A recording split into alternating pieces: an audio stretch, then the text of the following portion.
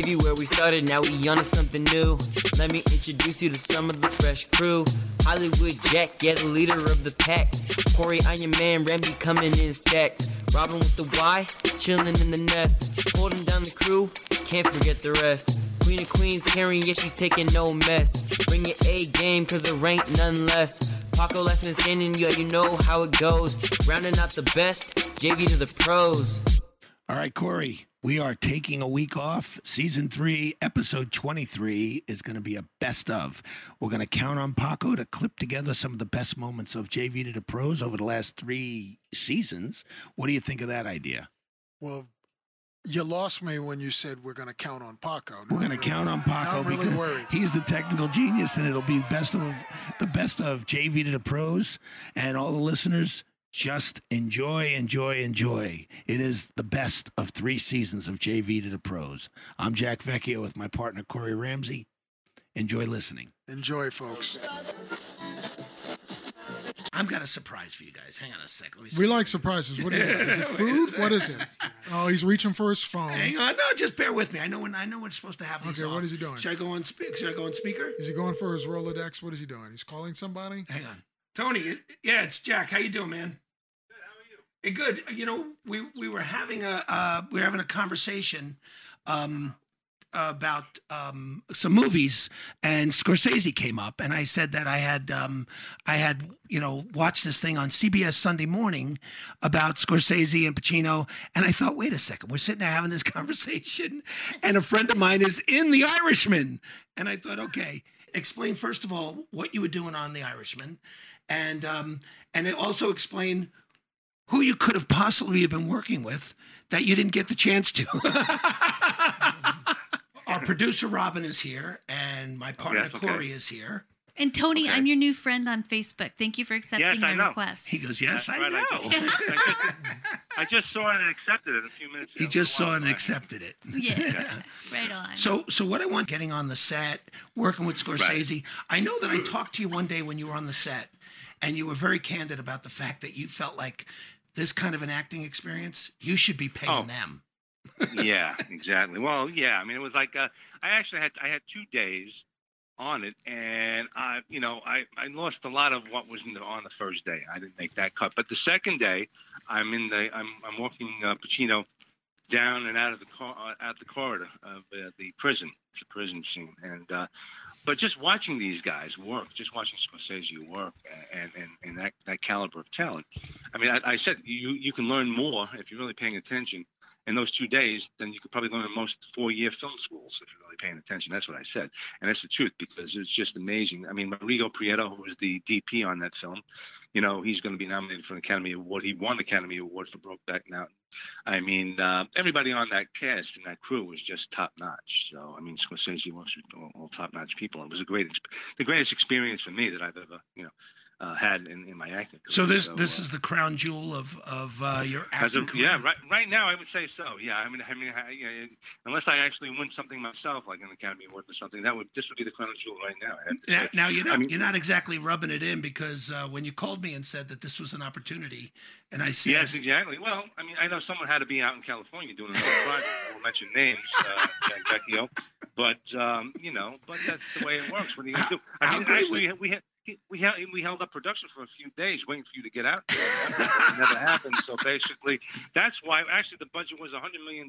Waiting for you, it went up about $40 million. So you got to do what you got to do. You know what I'm saying? Yeah, exactly. The thing is, I gave my word to be in California on another project, and I tell you what. Yep. I got on that plane and it broke my heart. And then when I saw the pictures, I was like, "Oh my God, you're having so much fun."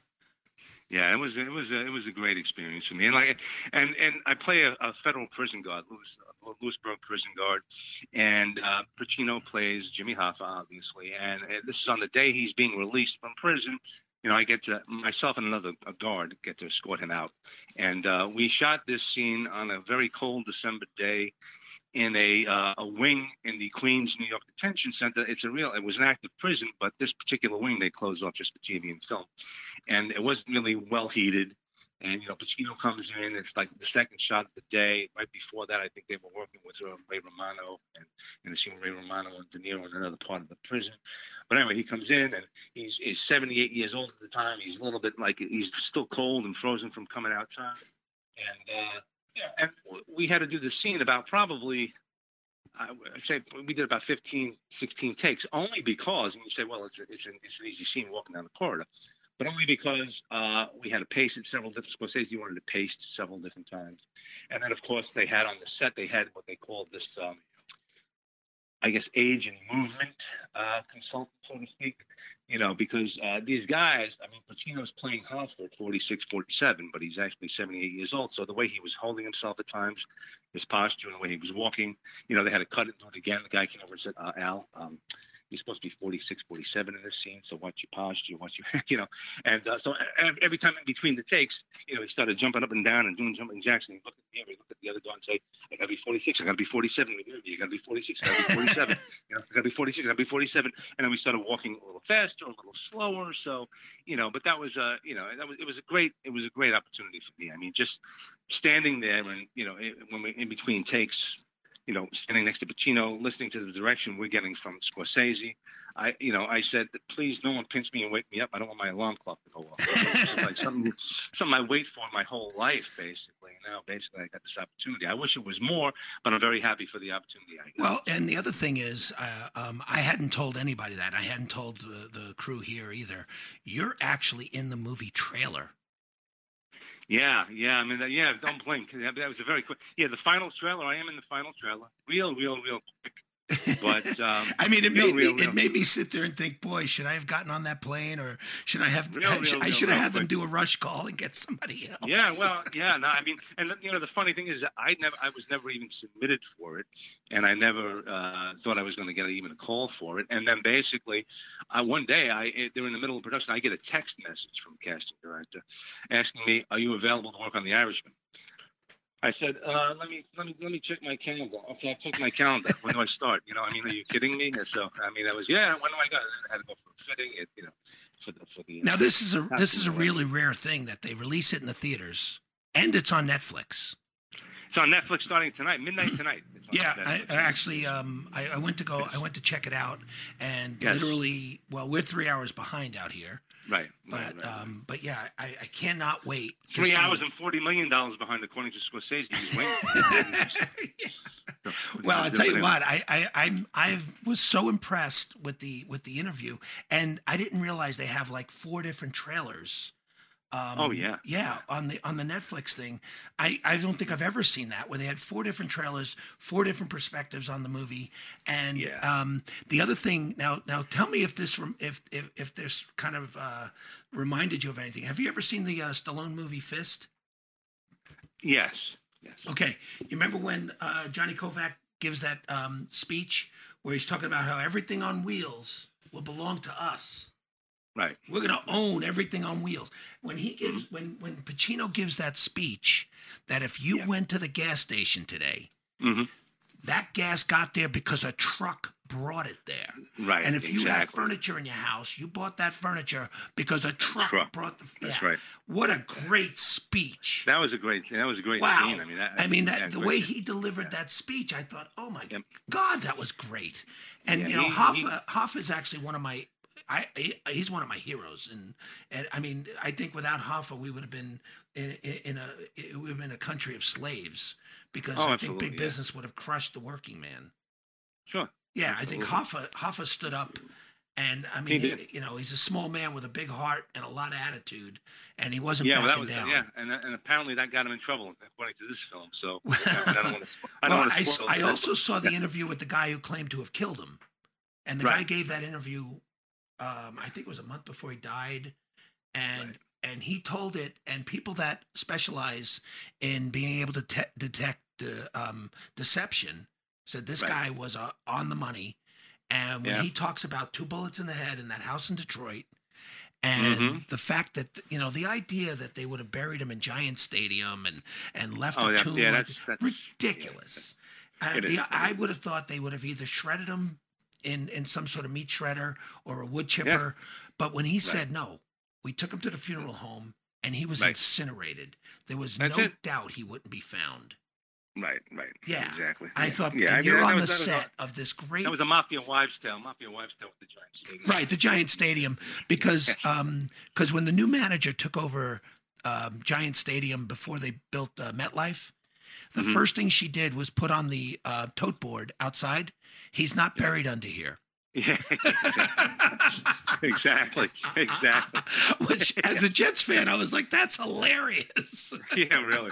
Exactly. I mean, what a great sense of humor. But when they Yeah. tore down Giant Stadium, Mhm. I don't know if you're aware of this, but they tore down Giant Stadium very slowly, just in case he was in there somewhere. Ah, really? I Yeah, didn't know that. because they thought, okay, if there's any truth to that rumor, Wow.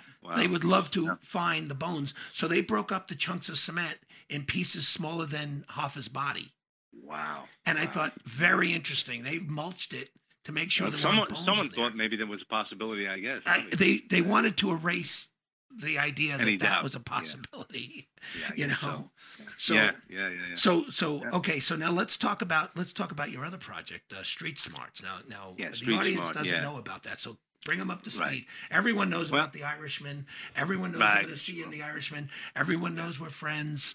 Right. But Good. everyone knows that I blew the opportunity to work with you on that. You and I could have been Yep. you and I could have been flanking Pacino in that scene. It could have been you. You could have been the other guard. Well, easily. it would have been mostly you looking at that scene. You were perfect in that scene. Oh my Well, God, you were yeah. perfect. They- You well, reminded they- me. they- You reminded me of Shawshank Redemption. Oh yeah, that's what it reminds me of. Yeah, or that in the Green Mile or whatever the case may be. Yeah, exactly. Yeah, remember the But thank you, Shawshank but thank Redemption you. with the? Yes, I do. Yeah, Yeah. I thought well, you look just like that guy. And I was like, Yeah, wow, yeah. that's amazing. I don't know if Scorsese did that on purpose or what, but let's Well, talk I about mean, what. it was a haircut. They gave me a nice haircut. They were the makeup and wardrobe people were great on that for everybody. So I tell you, it was a great production. Yeah, But, they spared no expense. They spared no expense. No, on no, that thing. not at all. So I cannot wait to watch it. I'm going to watch it tomorrow. So talk to me about Street Smarts. So Street Smart isn't my own creation. I created it. I'm writing it, and I'm co-starring in it. And it's about the opioid addiction epidemic that's plaguing the country right now. Basically, it's a very important topic, and I'm writing it as a series. We finished what we call proof of concept pilot episode for it, and I have several of the episodes already written and ready to go. And it's going to be we're going to focus on various aspects of this epidemic, not just your typical stereotypical, it's about a junkie in rural America and they're poor and this is why they get involved in this. We're gonna go across all socioeconomic levels. We're going to investigate how it affects middle class, upper middle class, single moms, teenagers. I mean, I'm so glad you're taking taking that perspective on it, because people think how the people doctors think are it's involved in either it. a low income socioeconomic situation. No, it does not discriminate. People on No, it opioids doesn't. It are does rich not. in the best neighborhoods in the world, and people on opioids that are hooked on opioids are in the worst areas in the world. That's true. It And does I mean, not know your financial situation. Absolutely, and that's what I want to focus on. And we're going to also focus on some of the doctors that unintentionally got their patients hooked, and some of the doctors that are actually, helping create this problem by doing things that there were raids, in certain parts of the country where these doctors were actually selling pills and not writing prescriptions for them. We want to touch on how the big pharmaceutical companies are involved in this a little bit, how they're responsible. So we're going to go across the board with this, and then of course we've added the commercial element. There's also drug cartels, and there's an organized crime family element to it. So wherever there's now, money to be made, like in a situation like that, wherever there's money to be made, sure, people are going to figure out a way to wire it through. And absolutely, yeah, I mean that's just the nature of the beast. I mean, there have been stories where, believe it or not, there was a dentist somewhere, I think in West Virginia or Ohio somewhere, that was actually pulling good teeth on people that really needed this medication, and he couldn't write it. He had to justify writing it because he was red flagged. So they agreed to have him pull a good tooth so he could write out pain medication.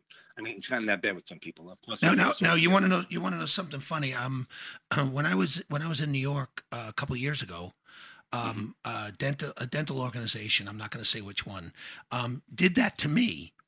and did a temporary cap on my tooth and wanted to keep me on opioids to monitor the pain. And they did that actually until the tooth fell out. And now they're being brought up before the dental board on professional malpractice charges. And I don't want to get into who it is, but you know what? Yeah. They're taking it seriously, and it's everywhere. So no, it is. But I'll tell you what, Tony, I want to thank you. You know, as a friend, I want to thank you. I'm going to have you come back on the show. Because the show's about 30, 40 minutes. So, I mean, you and I could end up talking for hours. I know that. Yeah. And we'll next time we have you on, you and I we'll talk about when we went to Little Italy last time. And we're not going to do that. We're not going to do that now. Certainly not with the holidays upon us. But we'll talk about how much fun we had. And I've got something coming up that I want to talk to you about. So we'll discuss it later. But I want to thank you very much for being on the show. I'm hoping you and I can work on this too. We get Street Strong off the ground and. You know, you make sure you come out to New York this time. You know what? You slot my time, I'm there. I'm reliable. If I say I'll be somewhere, I'll be there. You got it. Good. All right, Tony. Thank you so very much. Thank you, guys. Thank you, Jack. Thank you, everybody. Bye, Tony. Bye, Tony. Thanks a lot. Thank you. Thanks for having me on. Thank you. I appreciate it. All right. We'll talk to you soon. You know, something that's just extremely disturbing to me is this Minnesota incident. Oh, and you and I are on the same page. Good. Yeah, I mean, we're on the same page. With what just happened. So, Robin, can you tell us and tell the audience in about 2 sentences, just bring them up to speed, and then I'll add the commentary. Absolutely. So, in Minnesota, we had a black gentleman that was detained by the police. He was apparently resisting arrest when they first got to the site, so they cuffed him and they had him on the ground, and this one police officer felt the need to keep him down by putting his knee in his neck. There were bystanders watching and pleading with the police officer to let the man up. The guy kept saying, "I can't breathe," and I watched this 5.5-minute tape of this incident, this video of this incident, and by the end, you realize I just watched a human being, a man, die in front of my eyes. And so he died. The police initially said, "Oh, you know, they saw he was in some distress, so they called the fire and rescue." And I mean, it was a horrible, horrible, horrible film, and it's absolutely disturbing what happened. And since then, all 4 police officers have been fired, which I'm delighted about. But that's it in a nutshell. And the mayor has come forward even before the FBI investigation and has apologized to the black community and has apologized to the community and said when somebody pleads out and they plead to you that they are in trouble and they need help, that is exactly what you're there for. You're not there to compound that. And these guys, and this is reminiscent of the issue from about 6 years ago with the man on the streets of New York selling illegal cigarettes, Mr. Garner. And they choked him out, which started the "I Can't Breathe." And many of the NBA players were wearing those shirts in pregame that say "I can't breathe." But, you know, they were kind of broad stroking all police officers because of the way a few acted in Brooklyn that day. But now Minnesota's got a real issue because these guys absolutely cut off his airway, and they absolutely killed him. There's no doubt about it. Here's the other thing I'd like to point out, and their report was a report that probably would have been fine 15 or 20 years ago without everyone holding their cell phone up and recording everything. That said, their report made it sound like he was resisting arrest to the point where they had to use additional force, which is untrue. Their report was saying that he really wasn't complaining when other people's cell phones saw him complaining about not being able to breathe right up until he died. You could hear him. You could hear him complaining, and then he kept saying, "Officer, please take your knee off. I can't breathe." And the people in the crowd were saying, "Dude, get off of him. He can't breathe. Put him in the car." I mean, he was cuffed, so he's not a danger to them anymore. And he was face down, and the other officers were on his legs and on his body. There was no need for this guy to be kneeling on his neck. One of the girls in the crowd was like, "His nose is bleeding. Get off of him." So here's my and wait, let me point something else out. They are cuffing him. They are restraining him. This guy is kneeling on his neck. The suspect, if you will, the victim, is slowly running out of air. And another officer is literally standing as a bodyguard against the crowd in case anyone decided to storm in. So now there's a line of defense in front of. If you wanted to run in and help, you had to get past one cop and then get past the other three. Yeah, they needed to be fired. Yes, for sure. Wait a second. Wait, Jack, guys. That is standard operating procedure for law enforcement. They always do that. They always have a secondary officer in order to control the crowd. I mean, but the guy controlling the crowd is also aware that this is not procedure. You got the guy down. You got him under control. You got him restrained. I'm not arguing that. What I'm saying is there's no need for anybody to be on his neck. Right. You know. So here's the thing. Here's my take on all this. As a human being, I'm unhappy. As a black man, I am appalled. Yes. In terms of what happened, and I think that the apologies that the mayor, whoever else is saying, ring hollow unless these people, these four individuals, are convicted of murder. Everything else will ring hollow. I think apologies, giving hush money to the family, I think that means nothing. Well, the one thing that I will say that was very swift was that they were fired. Initially last night, they were put on paid administrative leave, and then today they were fired. And I am thrilled beyond belief that they were fired and that it was just so quick. Not done and over with, but that aspect of it, because they will not tolerate it. And I was happy about that. Because of the video, though. Well, whatever the reasoning is, they are done. They're done. They're not on the force anymore. Had it not been for the video taken by bystanders, they were going to put in a report that made it look like this guy. Jack, you start because we had some weird feedback there about 10 seconds ago for some reason. It was when you started so let's just start from the top, okay? Go. Okay, so fact is, if their report had rung true and been accepted and been credible without the video feedback from the people that were bystanders, they could have simply gotten away with murder.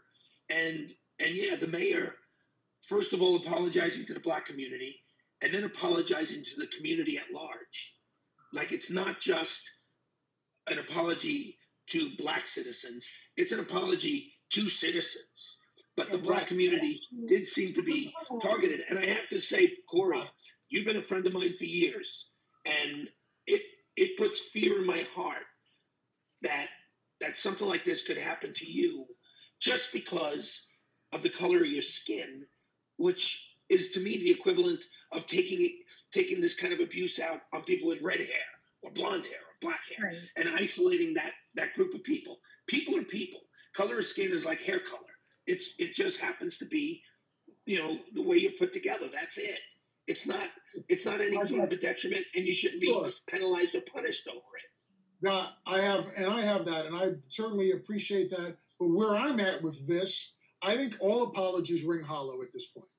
I mean, I think that there have been enough examples over the years where I think now law enforcement truly needs to be looked at. There needs to be reformation when it comes to law enforcement, because you've just seen this just happens too much. Yes. And it's just, and I don't believe in coincidences, and it keeps happening to blacks. Right. So at some point, you have to say enough is enough. Mm-hmm.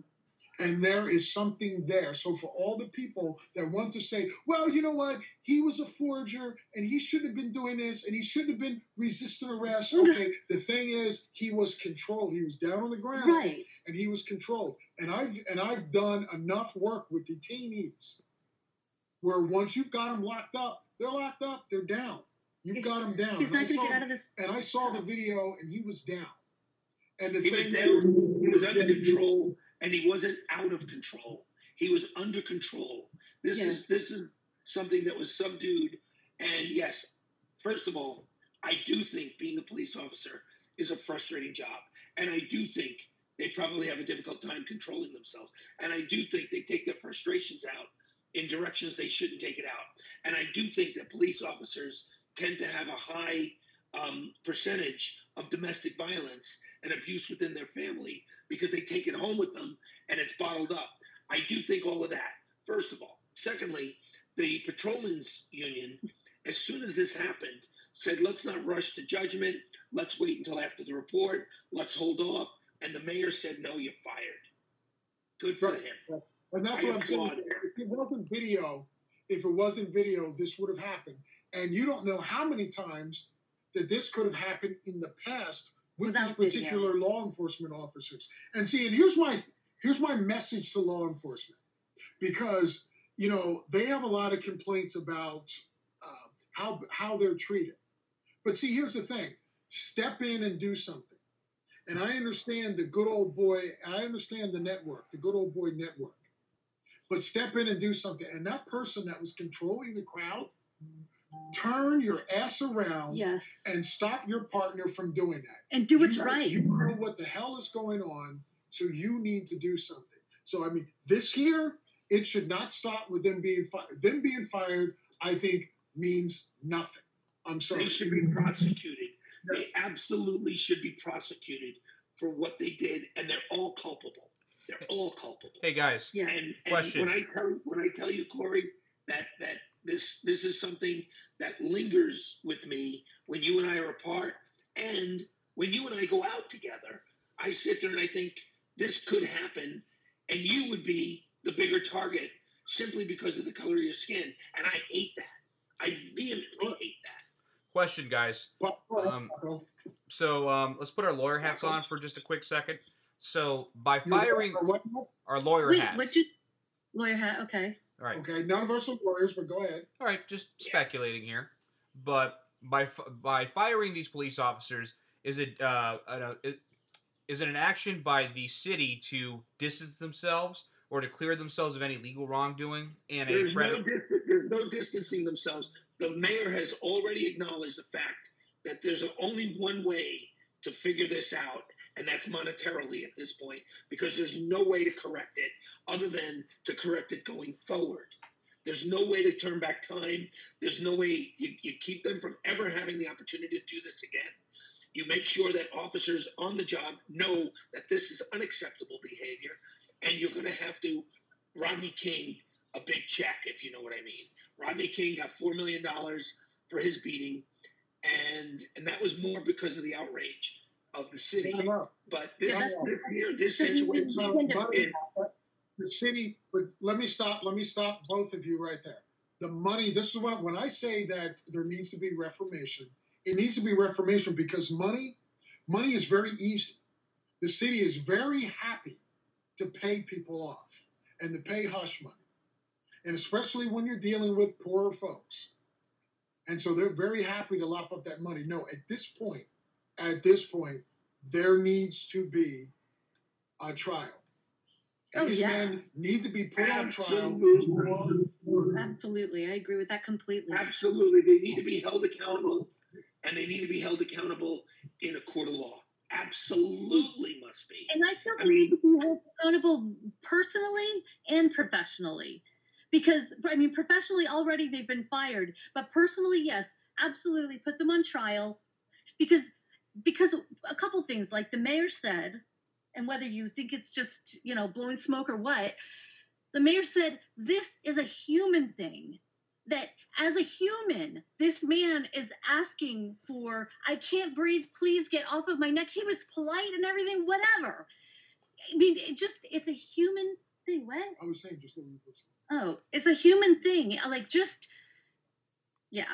The reason why he said that is it's obvious. It's because he's not trying to politicize or make it a question of race. He's doing damage control. That's why that's why the emphasis on human. I mean, yes, there is a. You're wrong, Paco. How so? He absolutely recognizes that this is a racial. No, of course. But why does he keep saying? Then why doesn't he come out and say like, "Oh, this was a black man that was violently assaulted by law enforcement"? He did say that, Paco, but what he was talking about is that it's not a thing of a police officer and a black man. It is a thing of two human beings. And so the police officer can say, oh, well, he was resisting arrest and he was doing this and he was doing that, when in reality, he's a human being asking for help. And that policeman is supposed to be rendering help. And the rule is, you know, on average, a person can go 3 minutes without air, 3 days without water, 3 weeks without food. They had him down, cutting off his air supply for 4.5 minutes. Over that. It was 5.5 minutes, the video I saw. 5.5. So, Wow. Yeah. guys, the raw video is about 10 minutes long, and it's pretty gruesome. Yeah, Is it that's really? horrible. You know what? I don't need that in my head. I've seen enough. I watched 3 minutes of it, and it was the last 3 minutes until he clearly went unconscious. And I don't know how their report planned to explain this, but clearly the plan was to make it look like this was his fault for resisting, when the video evidence of everyone standing around contradicted that completely. Yeah, it's a terrible thing. Okay, but Yeah. here's the other problem. This is offensive. Yeah. This is offensive to every human being. Got it. But here's the other problem here, is that in 2 weeks, this story will go away. There needs to be law enforcement reformation throughout the country, because this will happen again. This absolutely will happen again, and we will be talking about it. Other people will be discussing it, and other people will be appalled. So in other words, they need to completely take a look at law enforcement and start doing mental health screening on law enforcement. Start doing anger management. Start doing better assessments. And stop just pushing people through and giving them badges and guns. True. Now here's something. Now, before we close this section out, here's something to think about. If you got someone in America being arrested every 3 seconds, and that's a fact, you got someone being arrested in America every 3 seconds. You got to imagine how many times this is happening where there aren't bystanders with cell phones videotaping for backup evidence. And that's frightening to think we have to be afraid of the police officers that are supposed to be there to protect us. Well, I don't think. Well, let's break it down and let's keep it real. I don't think that many Caucasians walk around in fear. Light-skinned people walk around in fear of the police. I think that needs to be said. People really need to say that. I'm glad you said it. I'm glad you said it, because I told you that story about the time that I was in the sports bar with my buddy, happens to be a black guy, and I was being mouthy, and the police looked like they were going to be called, and my friend told me to shut up. He said, because when they get here, even though you had the big mouth, they're putting me in the car because I'm black. And that really saddened me. That saddened me, because I was the one being mouthy and being a smartass with other fans of other teams. And this guy would have been picked up simply because he's black. He would have been thrown in the car. So, Jack, I appreciate you being sad, but it's a lot better. It's a lot better to be sad than actually be fearful. Yes. And so the thing is, and the hardcore reality is, and certainly when it comes to blacks, when it comes to poor blacks and blacks who don't speak very well, they are especially at risk. Because I'm going to tell you briefly, I'll tell all of you an experience I had right before the pandemic, and it was it was late at night, because I like to work out late at night. And so I got caught speeding, driving home, right? And I had forgotten my license and didn't have my new insurance or registration in there, right? But because of the car that I drove and how I spoke and how nice I was to the officer, he just let me go. He just absolutely let me go. But part of that because you're well spoken. And also because I was trained by my parents how I'm supposed to act with law enforcement. Staring straight ahead, keeping your hands on the wheel. Yes, sir. No, sir. Keeping very quiet, answering the questions. Telling them what you're going to do. Okay, I'm going to reach for this, sir. I'm going to reach for that. Being as sweet as pie. People that are fearful, that don't speak as well, they don't do that. They get scared. They see someone in blue. They see the badge. they get terrified, the words don't come, and the next thing you know, there's violence, and then it leads to death. And that's why let me tell you something, Corey. Even with all those precautions on that traffic stop, here's the real fearful thing. It still could have blown up in your face. Oh, sure. Yeah. It didn't, thankfully. That's the horror. Oh my God, no kidding. I mean, anyway, but yeah, it still could have gone wrong. Right. And I wanted to bring up another, this is not on the agenda, but another incident that happened yesterday. This one was in Central Park in New York City. So there was a black man. Yeah. There was a black man named Christian Cooper who was in the Ramble or the Bramble part of the park. Right. And apparently it is a very lushly vegetation and birds and everything. And he is a birder. So he was there watching birds.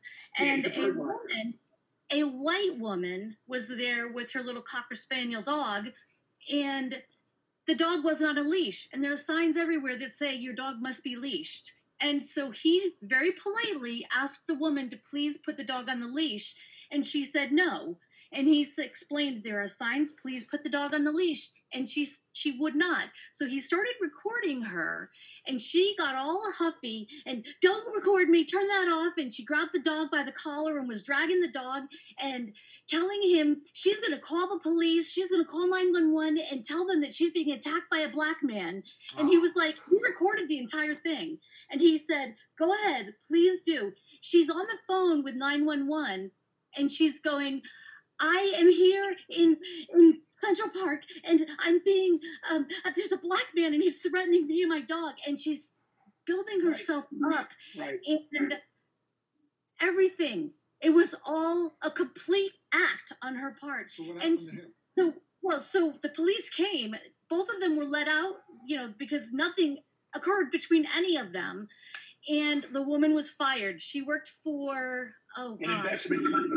Yep, an investment company. And she lost her job, and her dog was returned to the rescue organization. Wow. They did not want her to have that dog. What a real POS. She returned it voluntarily, but the way that she was holding, she was dragging the dog. Hang on. Hang on, Robin. Let me interrupt you. She had just adopted that dog, and they contacted her, and she wanted the dog back. I just saw the report on the news. Anyways, she was, she doesn't have the dog anymore, and the guy is, he's fine. Fortunately, the police did not apprehend him. The police did not put cuffs on him or anything like that. They got there, and they figured everything out, and everybody went their own ways. But she is jobless now. Franklin something is where she works. And they put out a statement saying, we do not condone racism of any sort, and they fired her. And I was so thrilled with that.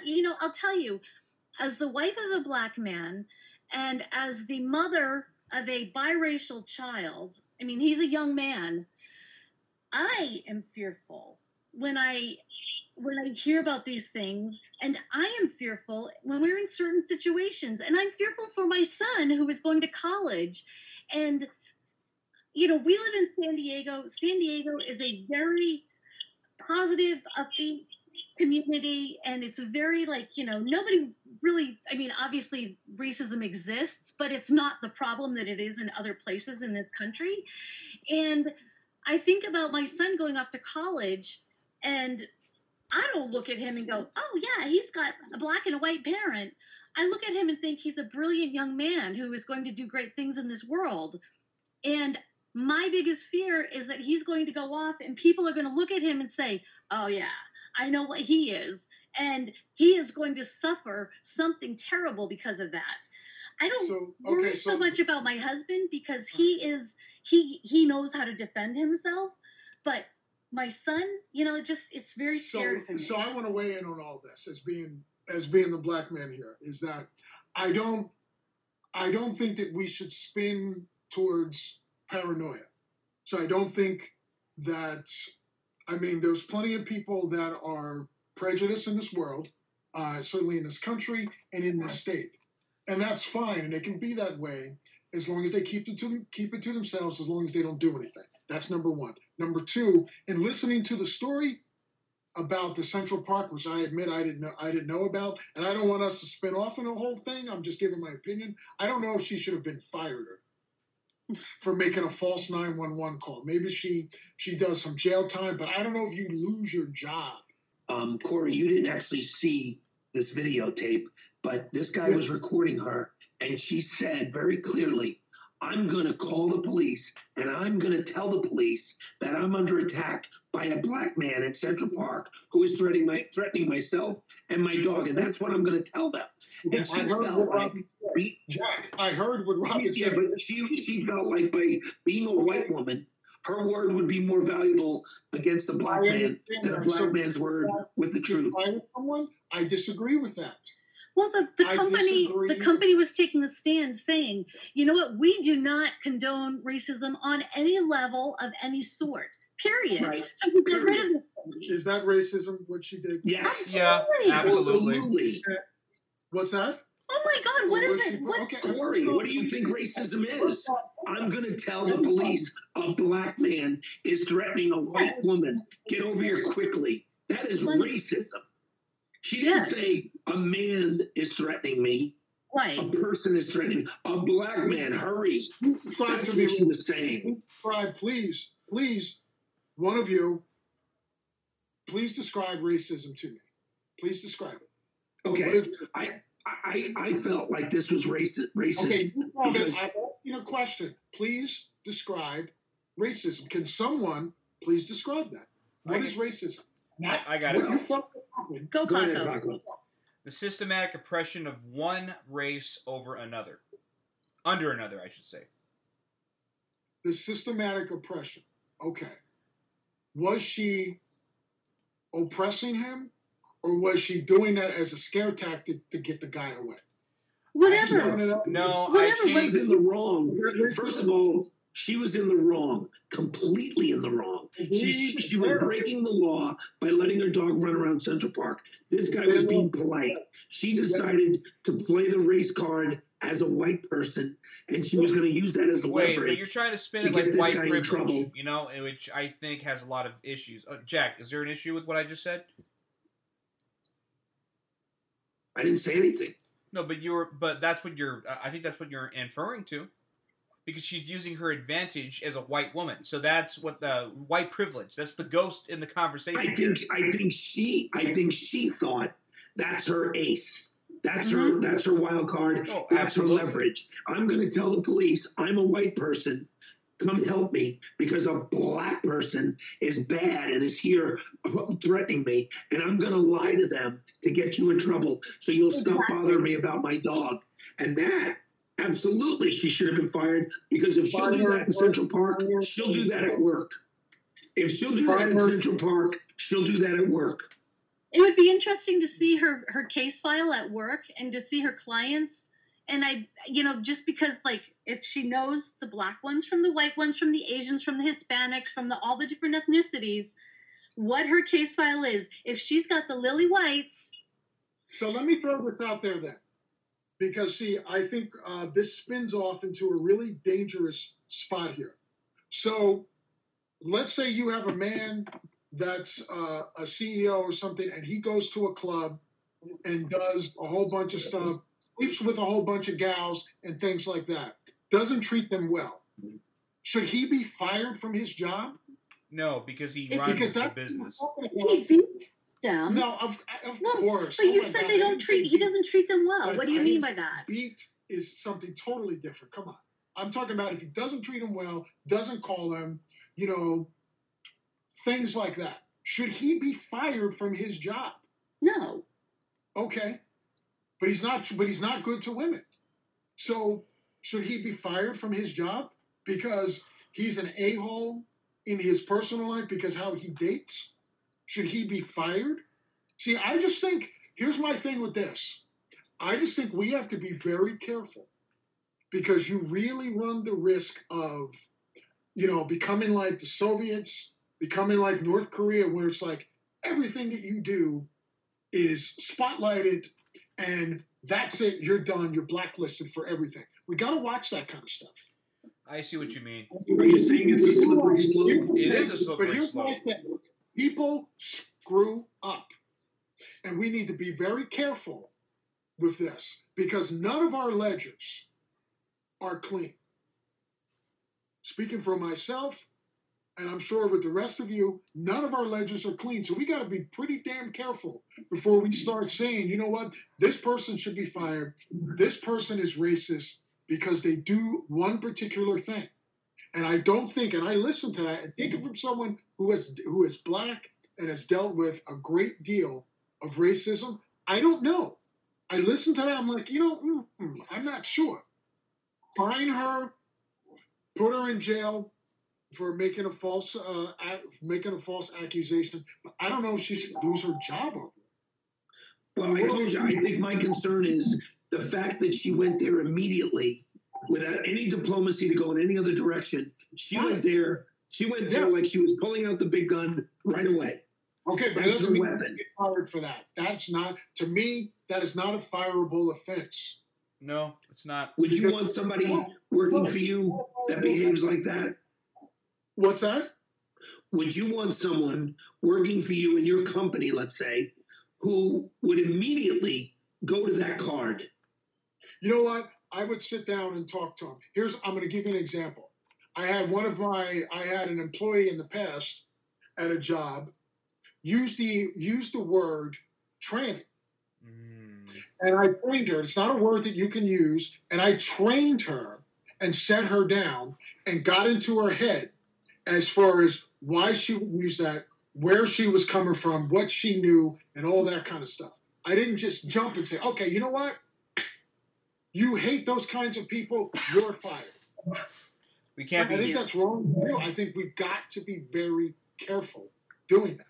And I know we just talked about what we talked about. Those officers, yes, put them in jail for life.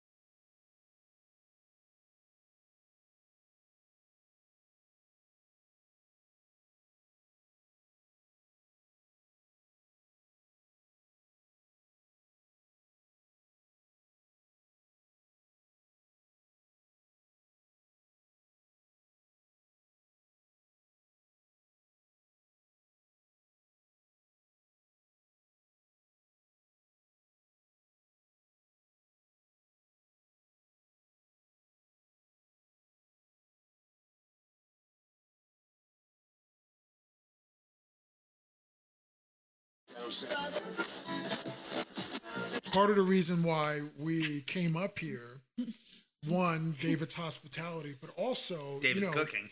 David's cooking, his hospitality. I didn't invite you to spend the night, please. But we just might. No. Okay, that's news to me. But we're here on Cielo Drive, and we're here. I mean, it's history here, and this is something that's very passionate to David, and so I want to get David to spend a couple of minutes as to why Cielo Drive is so passionate. Why is he so passionate about Cielo Drive?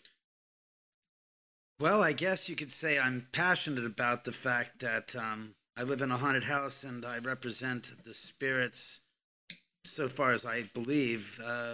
In general, the fact that there's just been a lot of misinformation and a lot of mythology that's been developed about the paranormal, and a lot of extra drama with a lot of extra hype and nonsense and mythology, as I said before, about spirits. And, how should we say, a lot of misrepresentations about that.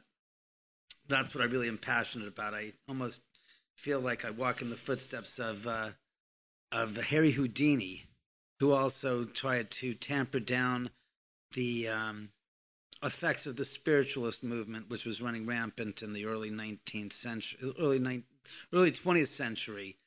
That's really what I would have to say I'm passionate about. A lot of people believe that I am passionate about Sharon Tatum. that's a little bit of a misnomer. I appreciate her presence and her being and her persona when she was alive, but I'm not a Sharon Tate fanatic or a Once Upon a Time in Hollywood fan either. I'm just a guy, like I said, who has a house that I built down the street from Sharon Tate's that was very much intrigued by the paranormal and interested and fascinated by it. And that's really what I'm passionate about, is the truth behind, the truth in the paranormal, not the mythology around it and surrounding it. Very good distinction. And Yes. so, talking about mythology and talking about, misnomers and things, there's certainly a lot of things, floating around about the unfortunate and the tragedy around the Tate LaBianca murders. And so what do you have to say about that? About some of those things that are floating around and all these different books and specials that come out? What's your take on this? Honestly, I personally don't think that any of it holds a lot of truth and value. I think that 51 years after the murders, the idea that these people whose recordings and interviews we have from back in the day, from when they were young and when it was current and it was fresh in their hearts and their minds, that anything that they've recounted or have recounted as far as what they did and the actions of what they took back in 1969, I don't really care. I mean, it kind of irritates me to hear on one of the docuseries that was out there on Epix, I think it was, a couple of weeks ago, about the mythology behind Helter Skelter. I watched the first episode, and I was able to listen to Tex Watson talk to us from jail on a telephone interview. Now, two of the players are dead, that it being Susan Atkins and Charles Manson are both dead. So the fact that Tex Watson's talking from jail about something that took place and transpired 50 years ago, I don't really want to hear him say two words. I don't care. I really don't give a about him. As far as I'm concerned, he's dead man standing. And by that I mean they were all prosecuted and basically sentenced to death back in 1971. And in 1972, the California legislature repealed the death penalty. I don't know how in the world and why in the world these people were given the opportunity to go from death row to then every 4 years come up for parole. If they were sentenced to death by a jury of their peers, why is it then if the repealing of the death penalty would allow them to seek and be afforded parole ever? So personally to me, I don't care what he has to say. And the fact that there's a cottage industry built about and around the Sharon Tate murders and the mythology behind the murders. And one of these books called Chaos talks about the fact that came up with this crazy idea that Stephen Parent left the house after the murders. And this is because the fact that they found damage to one of the railings on the outside of the house that was adjacent to the driveway. And it also coincided with some damage that was found on Stephen Parent's rear bumper. And I said, so that means, he says that that's why Stephen Parent said he recounted in his book Chaos that Stephen Parent said, because I promise I won't say anything. And that's the reason why he said that. And I said, that's kind of hokey pokey.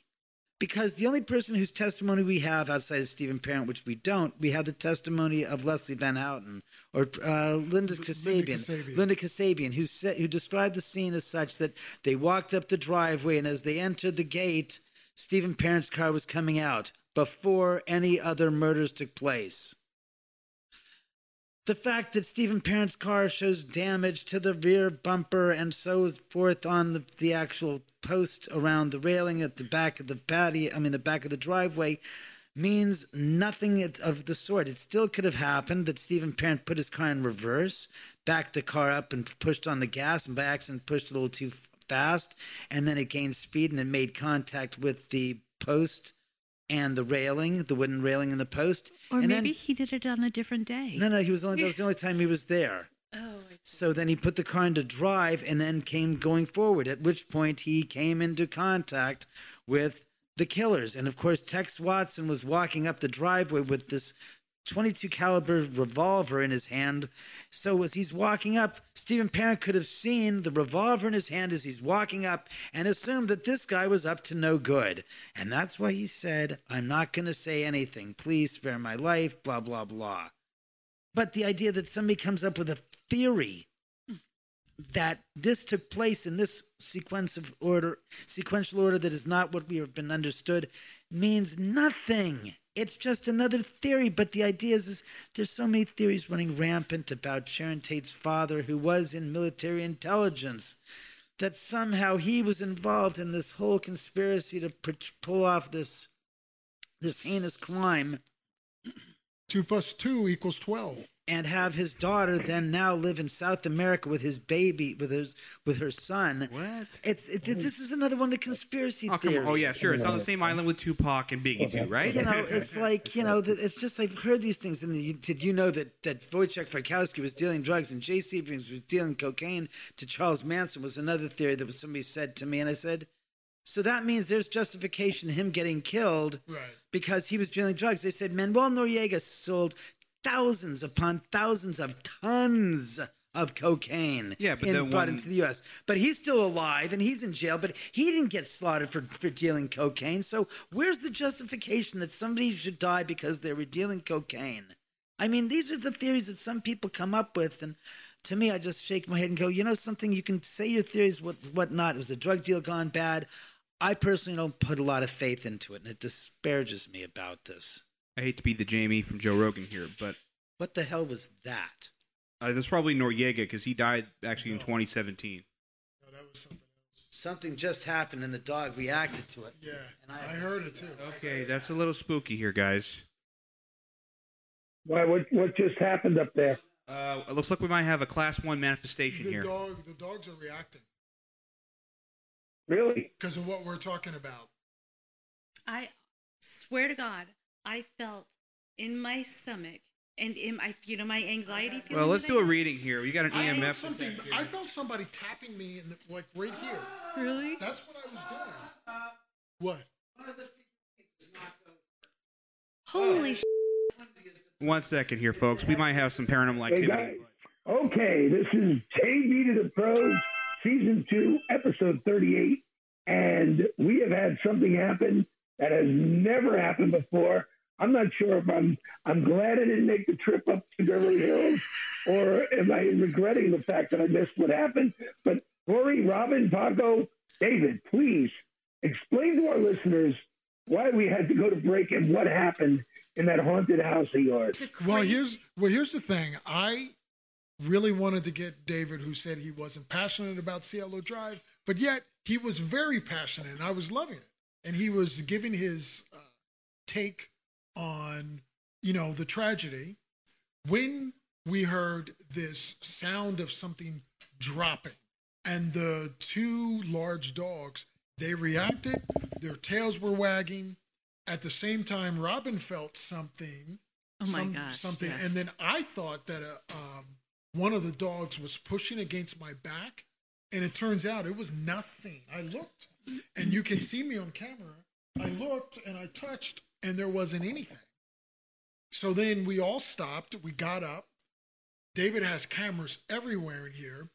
We saw that one of the figurines dropped. It wasn't because anybody pushed it, stomped on the ground. It just dropped. And that was weird to look at that on camera. And it was in a totally different room. So it wasn't crazy. Now explain what you saw on the surveillance when they replayed the surveillance, because I got to see it and I was freaked out. I'm 200 miles away. Well, it's one of the figurines, and it was the one in the center that you're looking at the screen, and it's just there, and it's just standing, and then it just goes plop, just like that. But loud. I mean, it looked like it was smacked. It looked like it was smacked off the mantle. Yes, if I didn't know better, I would say that there was a hand that just pushed it down. That's what it. Hard though. That's what it's hard. Like. Yes, but that noise. Yeah, it was freaky. And we'll see, the noise coincided with what Robin felt, and also what I felt on my back as David was talking. Mm-hmm. And I didn't want to interrupt David because he was on a roll. But I'm like, what is this on my back? And I didn't want to do anything and say anything, but I mean, there you go. I tell you what, I'm glad it didn't happen to Paco, because he would be sure to blame me and just say, "Get off my back, Jack." Well, actually, Jack, I kind of regret not bringing my proton pack along. Yeah, where were you, Mr. Ghostbuster? I'm off the clock, ladies and gentlemen. Jack, here's an invitation. You have to come up for the next show. Along with Dan I'm not going to miss the next show. Yes. I'm not going to miss the next time we do the show up there. I will not miss it. This is unbelievable. If I hadn't seen that footage when Robin was showing me the replay, I mean, it looked like some sort of special effects from a Steven Spielberg movie. It looked like somebody just smacked that thing right off the mantle. Like an old style haunted movie, yes. To see it like that, and there's no explanation. We should put that footage on our Facebook page. We definitely have to get you to just send that 15 seconds, and we'll put it when we post the show, because that was amazing. I can do that. That would be great. Yeah, we should definitely do that. Well, look, this falls in line with what David has said, what David has told us on air and off air, where he said that there are things in this house going on that he can't necessarily explain. So if you want to call it haunted, if you want to call it paranormal, whatever label you want to give it, I mean, we've been here for a few hours now, and we've experienced some of this. So this is not David making it up. This is not David saying this. This is us, three people here, experiencing different things. Firsthand, yes. And we're all hearing it. Yep. So unless we're suffering, yeah, I mean, we know David's kind of crazy, but he is definitely tethered to reality on this one. Yes. He is absolutely tethered. And like I said, he has cameras everywhere at every angle. So if there's any nonsense, he's going to pick it up. He's going to see it. Well, that's just great. When I go up there's no christening that house. Yeah, christening my house? What are you kidding me? I'll bring a Give me a break. David. There's a power on this earth that could bless that water and make it purified and holier than thou. The idea. Oh yeah, this guy became a priest after he molested a few kids. Now he's a priest full-fledged. Oh, that's good. What about for the rest of the religions that don't follow in the Catholic process? Oh, they don't count. It's like, oh, okay. Got news for you. I can't believe that heaven's just full of a bunch of Catholics up there. Last I checked. That's actually an interesting diet. Well, no, not diatribe. It is a diatribe. You're wrong. It is a diatribe. Yeah, no, because every time. Okay, usually, I mean, in the pantheon and the pantheon of Christianity, for some reason, Catholicism is the only branch that actually has any kind of rituals to deal about exorcising spirits and whatnot. So, I mean, isn't that kind of a contrived convenience? I mean, you always see, like, the Pentecostals on the, doing the, what do they call them? Revivals, right? The tent ones? And they go, "You are healed," and everything like that. So, but, and then, of course, you go to, like, First or Southern Baptist, they got the Holy Spirit dancing and everything. But you never see that with Catholics. You're saying the Catholic Church is the only one that will exorcise evil spirit? I mean, could you imagine that would make a hell of a movie? Well, they did. It was called The Rite with, what's his name, Anthony Hopkins. He's playing with you. It's called The Exorcist, 1973. Oh, of course I know that. Yeah, okay. Yeah, but remember. He's totally messing with you. I understand that, but I come from the scientific approach, i.e. Ghostbusters. So there's no scientific approach here. This is one thing. I mean, spinning it back to the house. No, there's no scientific thing. I'm sitting here next to David. Yes. David's hands are on the table. David is talking.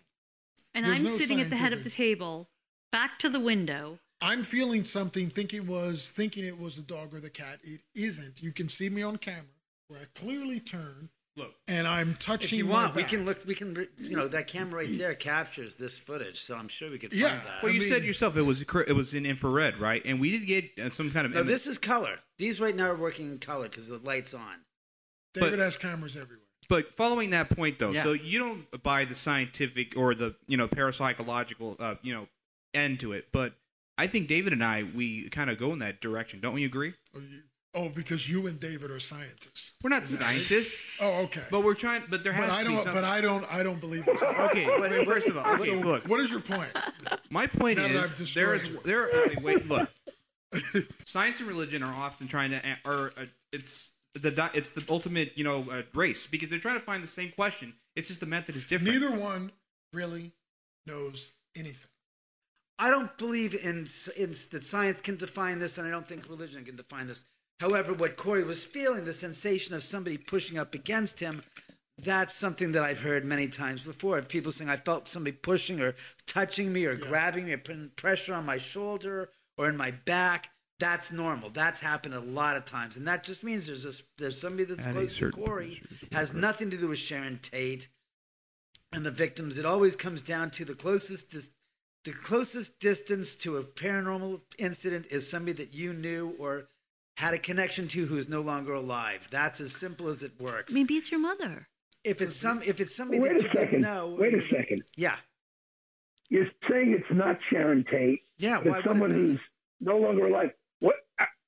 Here's my With that point. qualification, it could be Sharon Tate. No, here's my point. This is the real connection. You got to start dealing in some type of a rational application to the paranormal, which people don't do. See, the thing about the theoretical crap of the paranormal is they don't take it beyond the first step of their journey, meaning everybody's got a theory by the paranormal and this and that. And I say, all right, let me take your theory and let me apply it further, a few steps down the road beyond what you're applying it to.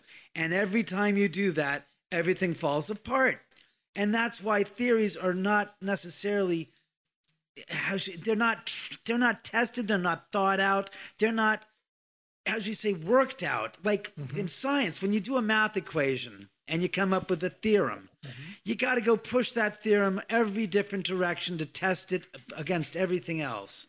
People come up with these cockamamie theories about the paranormal, and I say, yeah, but if you go further down the road beyond where you're just limiting yourself to the application thereof, you find that your theory has no gosh darn basis and doesn't work.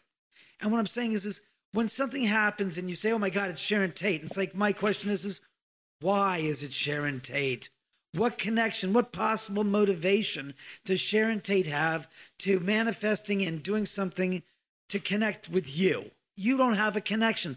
Oh, but I'm Sharon Tate's biggest fan. It's like, yeah, that makes so much sense to me as a dead person. I'm rushing to that millionth fan that's calling my name out. No, it doesn't work like that. It's the shortest distances between you and somebody you loved that died is coming back to make connection with you because you're somebody that is connected to them and they're connected to you. See, as a layman, that makes a lot of sense to me. And that's why I didn't apply it. I just said, I don't know. I felt something. Right. And clearly, you can see me on camera. I react. But I didn't want to interrupt David. I was like, well, what is that? Like, I wish you would have. I just, no, I mean, you were very interesting and you were on a roll. And I wanted you to keep going. Doesn't matter. If that's happening and you're having an experience, you got to go to the source and say, hey, David, something's happening right now. What are you picking up? And it's like, wait a second, I'm hearing this voice saying it's this person. Then I said, I heard this name. I heard this connection. And they go, oh, my God, that's funny. You don't even know me. And it's like, no, I don't. But that's what I just picked up. And usually when I pick up something, it's really strong and clear and right to the point. And I've done this many times before here, where I've had people come to visit to watch my movie. And one particular incident, this producer came over and I set him up downstairs in the theater room as Corey was with Robin and Paco. And he said after 15 minutes, I came upstairs to take care of getting some drinks for us. And he comes up the staircase and he says, he said not a word. He walks out the door and gets in his car. And I go outside. I said, what's the matter? He rolls his window down. He goes, I had the craziest experience in that theater room watching your movie. I said, what happened? He goes, I felt fingers running through my hair and then up and down my back. And I was alone and I didn't. And I said, oh my God. I said, are you okay? And he goes, yeah, I'm just very, very, I said, wait a second. And I heard this voice say, it's his two friends. And I just said, wait, you had two friends that died in the past 5 years. I said, one was in a mountain climbing accident. The other guy was in a car accident. I didn't know this gentleman from Adam. First time he ever came here. And he looked at me and he went stark white and his jaw went slack and said, "How do you know that?" I said, "Because I just heard the voice somebody say, these were your two friends that were letting you know that they were here around you." And he just said, "Oh my God." He goes, I said, "Yeah, your one friend with a mountain axe he was mountain climbing.